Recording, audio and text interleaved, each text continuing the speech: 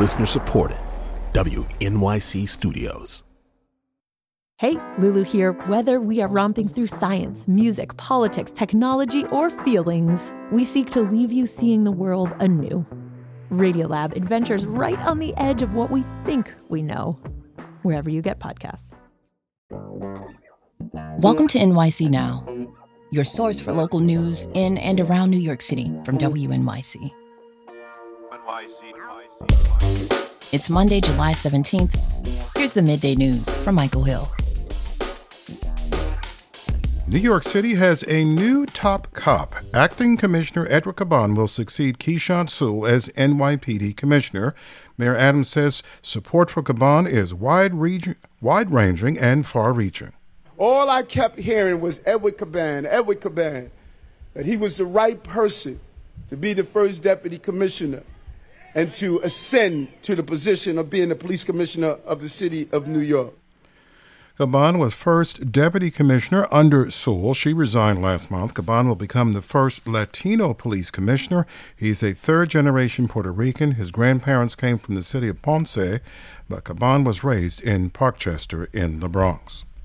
The Whitney Museum of American Art is throwing a 141st birthday party for the iconic painter Edward Hopper. It's this Saturday, July 22nd. Who's invited? Well, everyone. Hopper spent his entire mature career working in New York City. The Whitney holds more than 3,000 of his works in its collection, including some on view right now. Visitors 18 and younger can take part in Hopper-related art projects from 11 in the morning to 3 in the afternoon. And the Whitney's organizing a 60-mile round-trip bike ride to the Edward Hopper Museum and Study Center in Nyack, where even more celebrations will take place. New York State faces another day of weather concerns today after intense rain pummeled the region yesterday. Today's hot sun is expected to dry things out, but the Department of Environmental Conservation has issued air quality alerts for much of the region. Upstate counties are expected to face more fine particulate matter from Canada's wildfire smoke. The city on Long Island will face that. Plus increased ozone levels. The DEC says air quality will reach unhealthy levels for sensitive groups. Those alerts come as some residents are still recovering from Sunday's weather, which closed roads, flooded basements, and canceled hundreds of flights from LaGuardia, Newark, and JFK. Your forecast now, 86 and sunny right now with haze. Today's sunny and hot, all the way up to 90. Tonight, widespread haze, partly cloudy and 75. And then tomorrow afternoon, showers and thunderstorms likely. Hazy, partly sunny and 88, with nighttime showers and thunderstorms as well. Again, 86 and sunny. This week on the New Yorker Radio Hour, a young writer attaches himself to a rising star in politics named Barack Obama. Interesting guy, speaks in what sound like paragraphs. Very good posture, that guy. Enviable posture. I am a writer, and I have this very slight hunch, and he has none of that. A political coming-of-age story from staff writer Vincent Cunningham, plus actor and director Bradley Cooper, all on the New Yorker Radio Hour from WNYC Studios. Listen wherever you get your podcast. NYC. When Manhattan District Attorney Alvin Bragg announced the indictments of 6 people in a straw donor scheme related to Mayor Adams' campaign, he talked about the importance of the Campaign Finance Board to the city's democracy. When the integrity of that program is corrupted, Alvin Bragg said in a statement, all New Yorkers suffer. But the agency that prides itself on accountability and transparency is facing an internal integrity dilemma of its own making. It's connected to the recent departure of its executive director. That's according to documents obtained by WNYC's Brigid Bergin through a Freedom of Information Act request and interviews with more than 10 current and former staff there. She joins me now to talk about what she found and why it matters for the city's voters and taxpayers. Brigid, let's tackle an important question up front. For people who don't follow local politics, why should they care about the city's Campaign Finance Board? Well, because what we're really talking about is your money and how it's being spent by an agency founded in response to government corruption. It's also considered the gold standard for the nation for how taxpayer dollars can be used for campaigns. The agency goes back more than 35 years to scandals during Mayor Koch's administration. The city passed a series of ethics reforms, including establishing the New York City Campaign Finance Board with the aim of reducing the influence of big money in politics by creating a public matching program for small donations. Now, it sits apart from the mayor's office. It's overseen by a 5-member board with appointments from the mayor and city council speaker. And the staff there, they are sticklers for the rules for candidates and campaigns because integrity with public money is at the heart of their work. So, Brigid, what prompted your recent investigation? So back in May, the agency put out a statement saying its most recent executive director, Beth Rotman, was resigning to take care of an ailing family member. She'd only been there about 7 months, which is a really short time, especially at the CFB. They've only had 2 previous executive directors, one who served for 18 years and another who served for 16.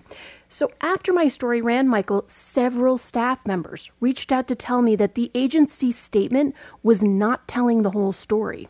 So I submitted a series of Freedom of Information requests to find out what was really going on. And Brigid, what did you learn?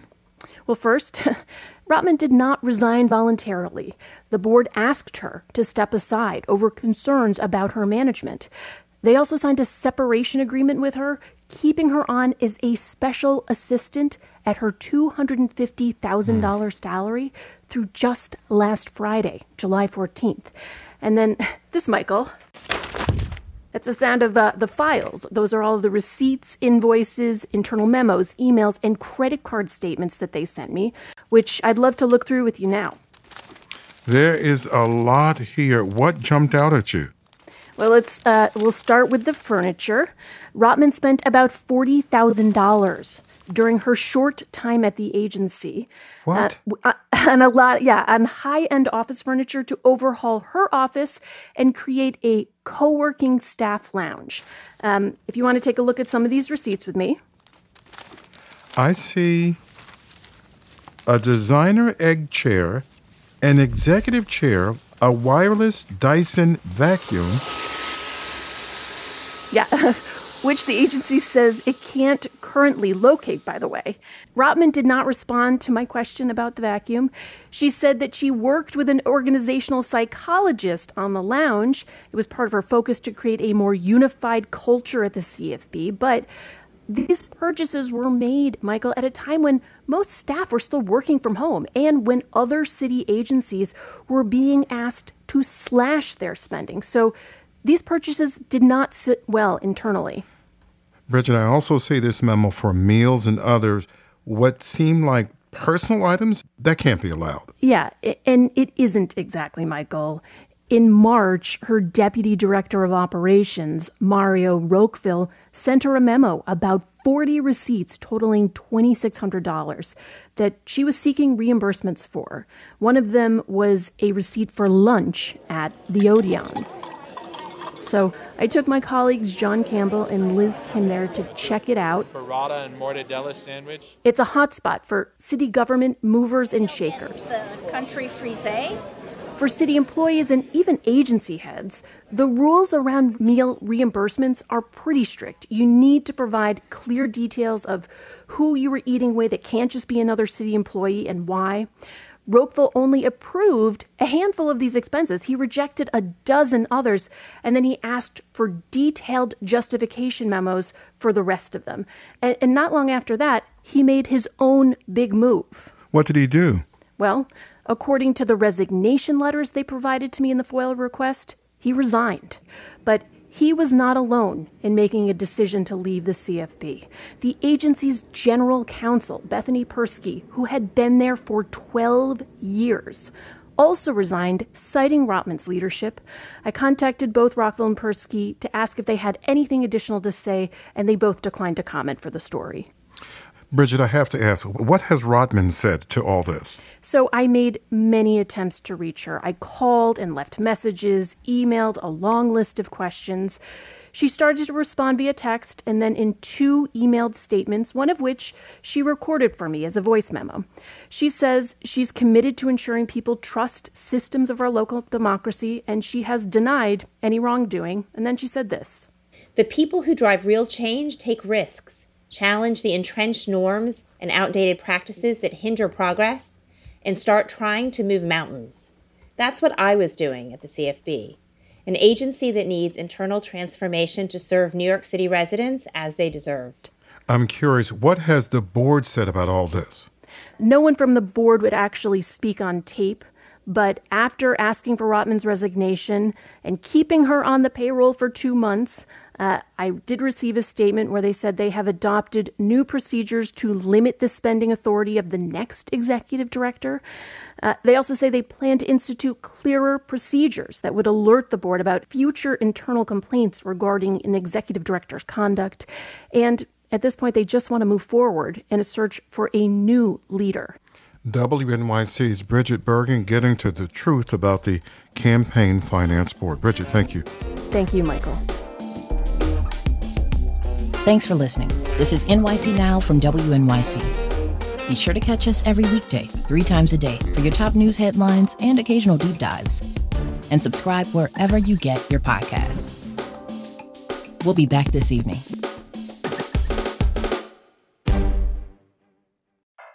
I'm what you might call very good at hide and seek. And since we got Xfinity, we have Wi-Fi all over the house, even in my super secret hiding spots. So I can kill time in here by streaming my favorite... Ha! Found ya. How? You left Find My tablet on.